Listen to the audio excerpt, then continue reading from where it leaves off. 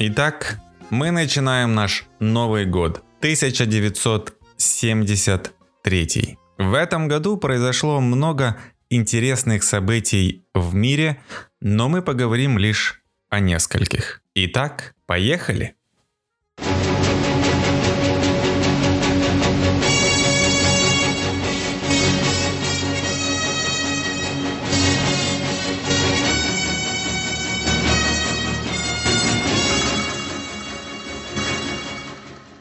Сегодня во всем мире мы наблюдаем небывалый интерес к колонизации Марса. А вы знаете, что у Советского Союза была своя марсианская программа, которая называлась «Марс».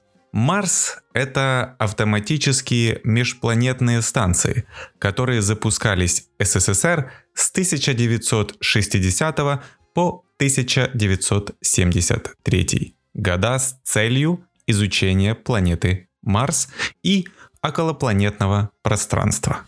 Для резервирования и комплексности исследований запускали несколько серий АМС – автоматических межпланетных станций.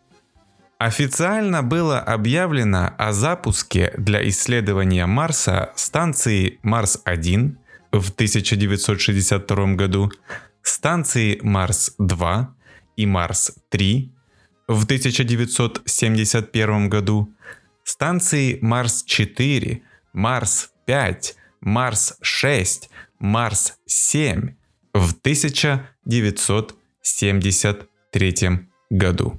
Научные исследования, проведенные станциями Марс-4, Марс-5, Марс-6, Марс-7, разносторонние и обширны.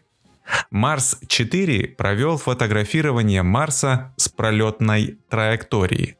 Марс-5 передал новые сведения об этой планете и окружающем ее пространстве. Сделал качественные фотографии марсианской поверхности, в том числе цветные. Спускаемый аппарат Марс-6 совершил посадку на планету, впервые передав данные о параметрах марсианской атмосферы, полученные во время снижения. Марс-6 и Марс-7 также исследовали космическое пространство. На фотоснимках поверхности Марса, отличающихся весьма высоким качеством, можно различить детали размером до 100 метров. Это ставит фотографирование в число основных средств изучения планеты.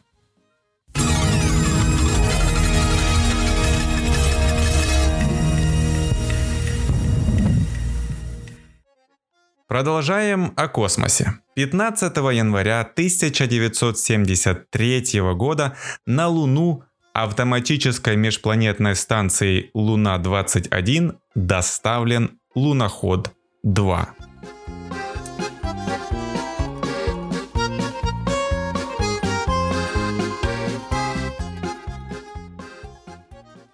Луноход-2 – второй из серии советских лунных дистанционно управляемых самоходных аппаратов планетоходов «Луноход». В ходе работы аппарата «Луноход-2» был поставлен ряд рекордов.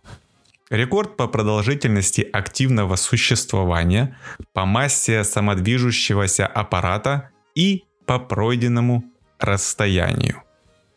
В декабре 1993 года НПО имени Лавочкина продала Луноход-2, находящийся на Луне, вместе со станцией Луна-21 на аукционе Сотбис в Нью-Йорке за $68 500 США сыну астронавта-предпринимателю Ричарду Герриоту, который также совершил в октябре 2008 года полет на Международную космическую станцию в качестве космического туриста.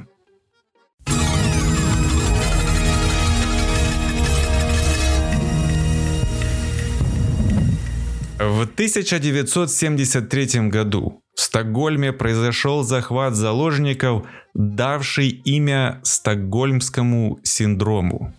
Ограбление на площади Нормальмстори. Именно так официально называется происшествие. Событие было первым криминальным происшествием в Швеции, которое освещалось в прямом эфире по телевидению. Осужденный преступник Ян Эрик Ульсон, получивший отпуск из тюрьмы, ограбил банк, взяв 4 заложников. В ситуации с захватом заложников полиция согласилась привести к банку его друга Кларка Уловсона.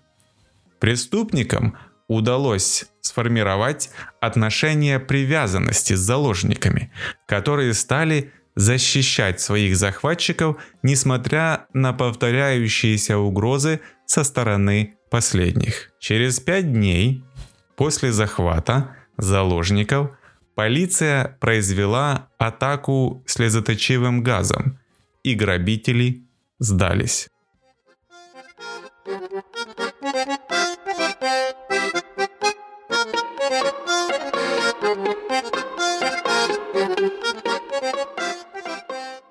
Ульсон был приговорен к 10 годам за ограбление, тогда как Уловсон в конечном итоге был оправдан.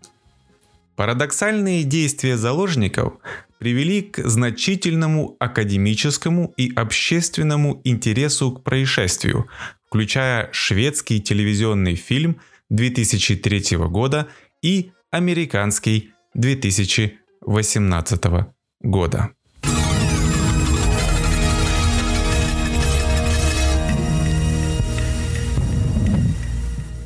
Ну а теперь время традиционной рубрики «О кино».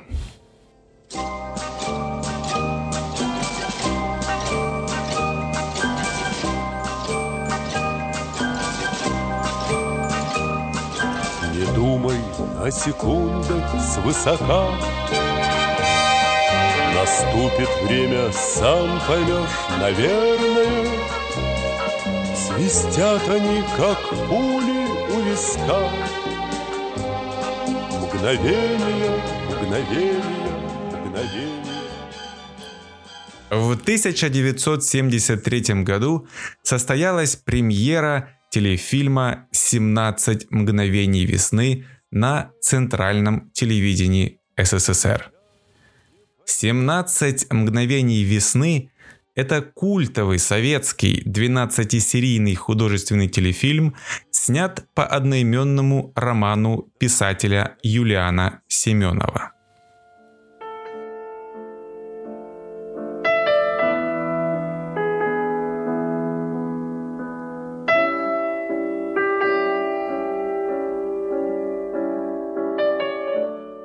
«17 мгновений весны» — это военная драма о советском разведчике, внедренном в высшие эшелоны власти нацистской Германии. Фильм снимался с 1971 по 1973 год.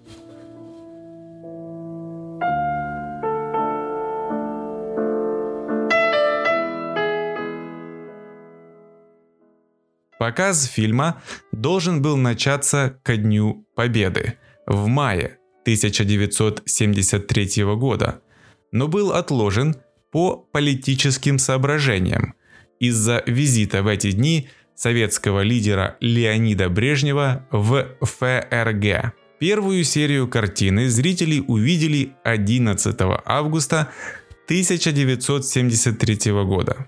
Фильм приобрел широкую популярность в Советском Союзе уже во время премьерного показа, в связи с чем повторный показ состоялся уже через 3 месяца. После выхода фильма появилось множество анекдотов с участием героев фильма «17 мгновений весны».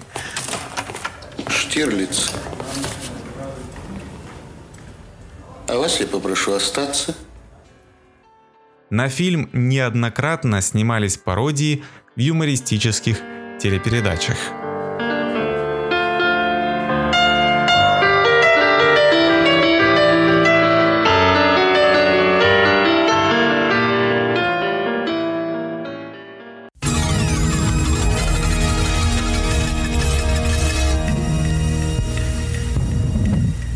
Иван Васильевич меняет профессию. Счастье вдруг в тишине постучалось в двери. Неужели ты ко мне? Верю и не верю. Падал снег, плыл рассвет, осень моросила.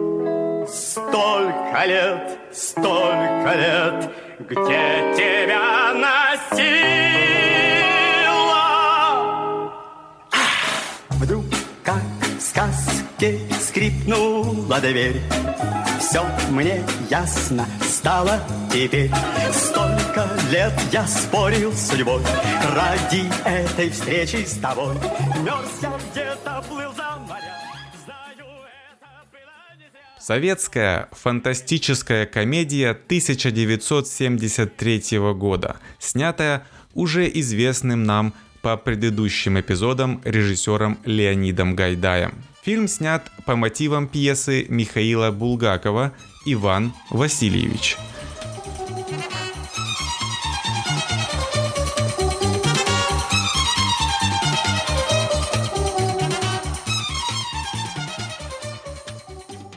Фильм рассказывает об инженере-изобретателе Шурике, создавшем машину времени, которая открывает двери в 16 век, во времена Ивана Грозного, в результате чего царь оказывается в советской Москве, а его тезка, управдом Иван Бунша, вместе с вором-рецидивистом Жоржем Милославским в палатах царя. Этот фильм стал лидером советского кинопроката 1973 года. Свыше 60 миллионов зрителей посмотрели фильм и дал множество крылатых фраз, которые используются и сейчас в русском языке.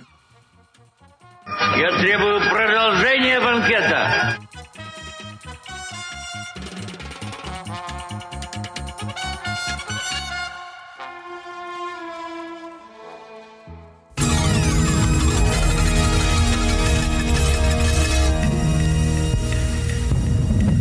Таким был 1973 год.